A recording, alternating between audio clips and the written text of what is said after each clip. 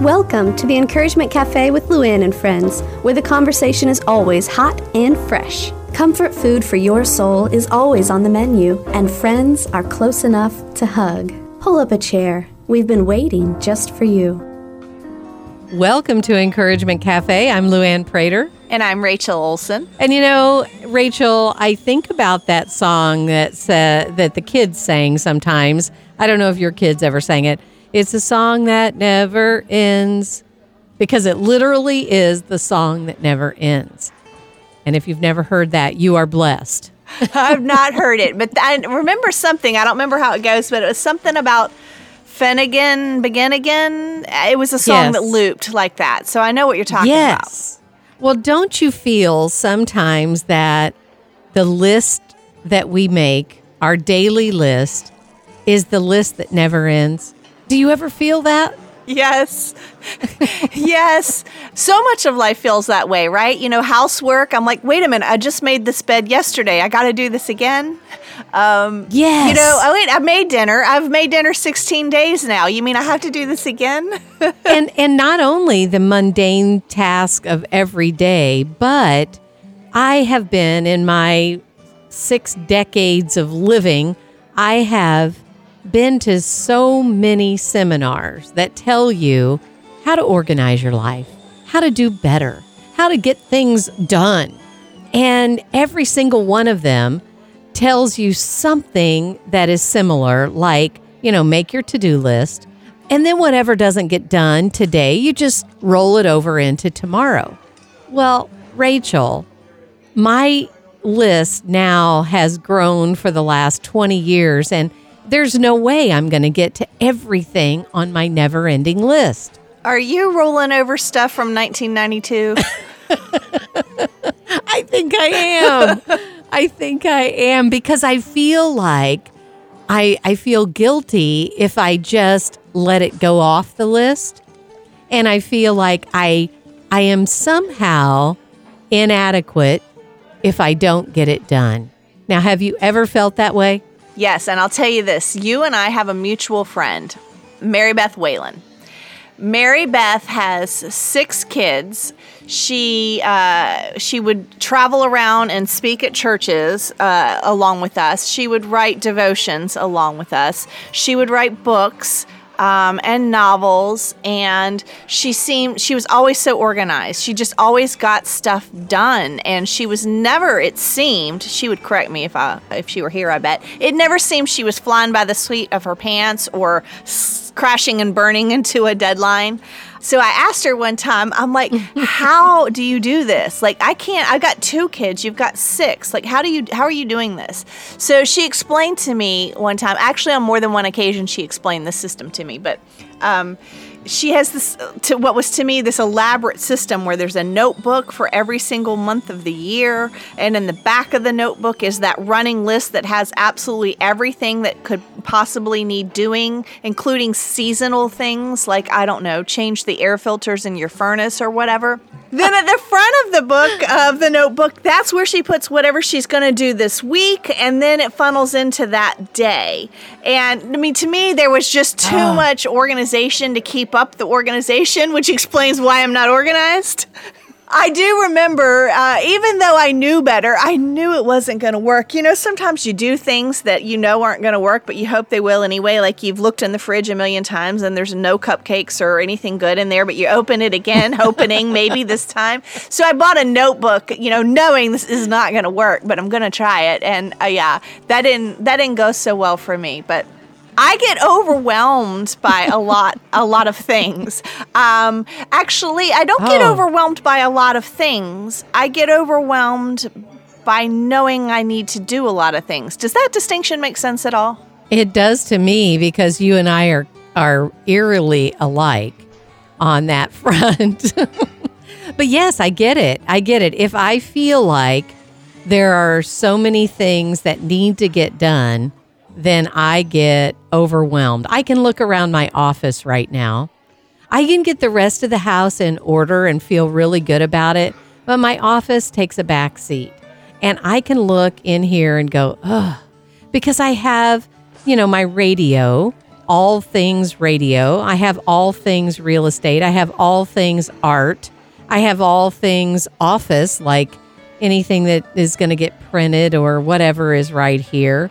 I have a lot of things that my grandkids have made me. And all of a sudden, I'm like, I don't even know where to begin to make this feel like I'm not overwhelmed. And so I do what many of us do. I walk out and shut the door. But here's the truth. Now, we both love Mary Beth, and we know that she is on top of it. And one thing that she told me years ago when I felt overwhelmed, she said, just do the next thing. I mean, that's her phrase, do the next thing. Don't get overwhelmed. You have done a little thing called Forte for our Encouragement Cafe team, which tells us that we are different and there's nothing wrong with being different. And how we embrace that is how we get past this feeling of overwhelmed, never-ending to-do list. You know, human beings have a terrible tendency to add to their suffering by suffering about their suffering. So for those of us who are not very naturally organized, we are not naturally systematic thinkers. We are more big picture thinkers. It feels like we live in a world of Mary Beths, right? Where everybody's organized, and there are, schedules and deadlines and such, and we often will beat ourselves up for not being more systematic and more organized. And that's just, oh my gosh, that's just time wasted. That's time and energy wasted there. But yeah, we have a tendency to think, what is wrong with me? And then we just add to our own suffering about it versus going, I'm a big picture thinker. So what strategies are going to work for me? A 14 convoluted notebook system is not going to work for me. But that doesn't mean I need to give up. It just means I got to find what works for me. You know, my father-in-law always kept a record of every single penny he spent. I mean, he could tell you how much he spent on something in 1963. He had this huge journal and books and books and books full of record keeping, which made him extremely efficient with his financial world. When you looked at that, I mean, I would just get nauseous thinking about getting that out. I would rather have bamboo shoots run under my fingernails than to have to sit down and try to figure every single line. However, I know that there is a little bit of that needs to be done in all of our lives, and we don't need to make it overwhelming. So one of the things that I really appreciated from you, Rachel, when you were doing the Forte on us, which just simply tells us how we're made up, I would love for you to just kind of give a little brief overview of what that says. Like, I know I've done the DISC and I've done the Myers-Briggs, but your Forte kind of breaks it down and says, we're all made up differently, and it's okay to figure out ways to do our life the way that we were created. Yeah, self-awareness is so key. Self-awareness, I believe, is the starting point for any sort of growth or spiritual growth. And self-awareness is also the starting point for change. And self-awareness is the starting point, I believe, for fulfilling, the prophecy or the laws, loving others as we love ourselves, which is what we're here to do. So you gotta, wrestle with that whole thing. Is do I love myself, or do I just nitpick what's wrong with me, and get regretful or resentful that I'm not this way or that way? So that's what I appreciate about instruments like the Forte profile, which sort of maps your personality, sort of maps how you're hardwired.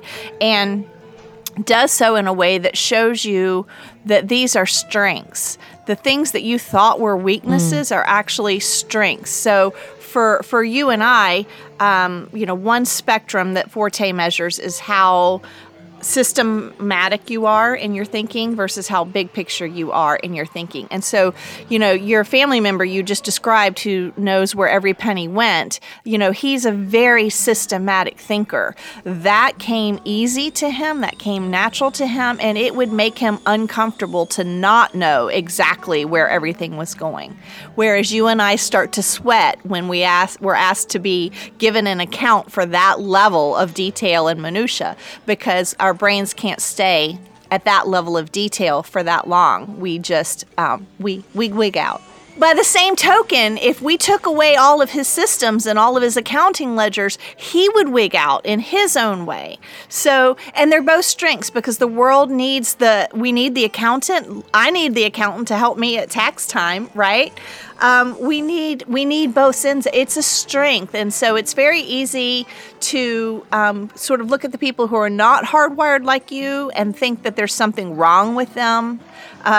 Or to look at yourself when you're not hardwired the way someone else is and to think that something's wrong with you. So, the Forte profile just sort of looks at how introverted or extroverted we are, how we tend to make decisions, how fast of a pace we tend to like to work at, how big picture of a thinker are we, that sort of a thing. And it was so fun to map the entire team.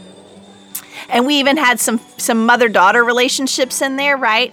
Dawn and Anna. Right. And I looked at their two profiles, and I know the history of their relationship. I'm like, here you go, ladies. Here's why. Because Dawn is, the systematic thinker, and the systematic thinker tends to be the rule follower. They like to have the code of what's expected and to follow it. And then Anna's on the big picture end of things where Anna's like, rules? What rules? What do we need rules for? And as she'll say, the only rule is there are no rules. Every single one of us, no matter how we're hardwired, has a tendency to make this list. We either are like Mary Beth and we have everything systematically lined out so we know exactly what we're going to be doing every single moment of the day. Or we're like us, we see the big picture, but all of us have this tendency to overwhelm ourselves with the never-ending list, and then we beat ourselves up when we don't accomplish everything on that list. And sometimes we borrow trouble, like you said, we borrow someone else's idea of what our list should be like. Like for a moment in time, you borrowed Mary Beth's list and said, I should be more like this. So I'm going to give it my all, and then I'm going to be upset with myself when it doesn't work out. And so today, what I want to focus on is how we allow our mind to be occupied. Because I think that so often our list comes out of those things that we think we should be getting done. We allow our mind to be occupied with things that either help us fulfill the things that we really have a desire to fulfill, or they hamper it. And so I'd love to take a look at what is occupying our mind. And for me, I think I can easily pick up my phone or get on the computer, and suddenly my mind is occupied with things that were never on my list to begin with. Does that ever happen to you? Yes, of course it does, and that's, I am definitely more of a night owl than I am a morning person. I do love the mornings. I'm productive. There's something that's great about just the feel of the light in the morning, the time in the morning. So I love the mornings. And if I get up and I don't open my email or, get on social media or anything, the mornings are super productive for me. But I think it's mainly because I'm not fully awake yet. Like I'm only hitting on like 4 of my 6 cylinders. And that's good because once I rev up to 6 cylinders, that's when I'm like, all over the place, like Tasmanian devil level of energy or excitement or, oh, let's do this. I got another idea. So I love the mornings because when I'm only on 4 cylinders, it's like I'm better able to focus and get things done. But if I make the mistake of opening my email first or opening social media first or deciding to, check out what's in the news first or whatever it might be, crack open that novel that I've been, reading, whatever it might be, if I do that first, again, because I'm only on 4 cylinders, I'll just cruise, hours can pass, and I can lose some of the most productive time of my day. And then we get caught up in that feeling inadequate, feeling overwhelmed because, oh my goodness, so much time has gone by and I have not accomplished anything yet. So sometimes if we can get out of bed, rise up, and whether you're a morning person like I am or whether you're a half morning person like Rachel, or maybe not a morning person at all, if you have in mind the very first thing you do is get into that quiet zone.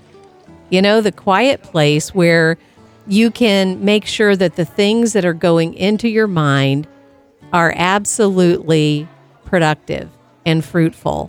And for me, Rachel, I can tell such a huge difference when I allow myself to open up God's Word, open up some devotional, spend a few minutes just writing down, jotting down what God's teaching me in His Word that day. If I allow myself that freedom and not feel like I have to race right into my day, there's something that happens that I can't describe other than everything else seems to line up a little bit better.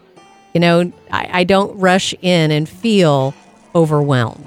Yeah, because sometimes when we rush in, we go straight into reactionary mode, straight into just dealing with whatever's on the other side of the ringing phone or whatever's on the other side of that email. And then it's easy to waste the entire day then. Well, I wouldn't say waste because there are often important people and important issues, in that email or on the other end of that phone. But it can send us into reactionary mode where all we're doing is just sort of standing still and dealing with whatever is being brought to us by the news or, by our media, versus deciding this is what is important to me to accomplish today. And I need to proactively do that. Does that make sense? We can just kind of react to everything that's everybody else's agenda and not make any progress on our own, or remain largely even unaware of our own, not even have our own agenda, not even have our own goals. We just get up each day and react to whatever happens and then go to bed. I believe whether you are a Mary Beth systematic person or you are a big thinker, Rachel, we all have a tendency to do that. If we are women, we have this little bit in us that makes us want to please other people. And we want to make sure that everybody's doing okay. Is everybody all right? Let me see if I can help you be okay. And so we go into reactionary mode. And we are constantly trying to fill everyone else's bucket. And we were never made to fill everyone's bucket. And so it's kind of like what my daughters and my niece and I just did recently. We took off on a little trip just to get away. A lot of things going on in all of our lives. And we were celebrating some big birthdays, but also I said, girls, when we get on the airplane and they tell us to let the oxygen mask go on us first and then on others, because we have to be okay before we can help anyone else. I believe that's what we have to do in the morning before we react to our husbands, our kids, our work, our friends, our social media, whatever we have a tendency to gravitate to. If we'll just back up and say, okay, I got to put the oxygen mask on me first. I've got to let God pour into me and breathe some life and energy and hope and goals and dreams and passion back into me so that I can then make my list that makes sense. Yes. And I think sometimes we need to limit the number of items on the list. I think 3 is a good, healthy, reasonable number, because anything over that then is like icing. You know, that's cake. why I like the next right thing is like, let's just take a moment to prioritize. There are 10 things I could do, 10 things I want to do. What are the 3 that's going to be the most fruitful or the most important or the most necessary or give me the largest amount of progress for today? So what is the next right thing? What are your top 3 non-negotiables that you're going to get done today? And if you don't get to the rest, well, that's what we call grace. Absolutely. You know, when my kids were younger, I seemed to be better at this than I am now. But I would make a list of 5 daily achievable goals that I could do. And most of them were not brain surgery. I made sure that they were things that when I got them done, I would seriously stick my arms in the air as if I just made a touchdown and say, yes, I did it. I did it. There was something that just kind of spurred me on when I got to that, okay, I can do this. So I think even, as we say, put these non-negotiables on your list, the things you have to do, I would also add, do some things that you know you can get done. Something that isn't brain surgery, but you feel good when you do it. Maybe it's making that phone call to somebody that you've been putting off. Maybe it's, unloading the dishwasher. Maybe it's something that's so small that you wouldn't even think to put it on your list. And yet, if you put it on that list and then you're able to go, yeah, I accomplished that today, something happens in your brain that makes you say, okay, I am not inadequate. I can do this thing called life. Well, yeah, it creates a momentum. And there is, in my opinion, few things better in this world than forward momentum. So getting it done gives you a sense of accomplishment and creates forward momentum and gives you the energy to look around and go, okay, what else could I do? Absolutely. Then you can't wait to tackle the next thing. And you say, wow, that wasn't even on my list. And I have everything done that was on my list. I'm crushing it. Yes. So here's the bottom line. Here's the challenge for the week. Stop feeling overwhelmed by your list. We're going to say, okay, when we rise in the morning, God, help me occupy my mind with the things from you first.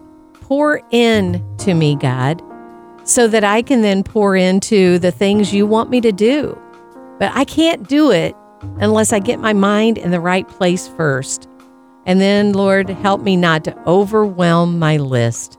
Help me to make it reasonable and achievable. And then, God, help me to learn it so that I can teach it to others.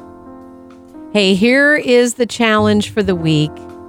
Never-ending lists never need to be your issue again. Make sure that this week we make some positive momentum forward. May the God of hope give you the courage to encourage others. We'll see you back here next week. Thanks for joining us today at Encouragement Cafe with Luann and friends, where women gather, friends laugh, and hearts mend. Let's continue our conversation. Hop online when you get a chance to sit down and breathe at encouragementcafe.com. Remember, this is God's ministry, so we ask for your prayers as we reach out to women in Jesus' name. We'll see you back here next week where we fill you up one cup at a time.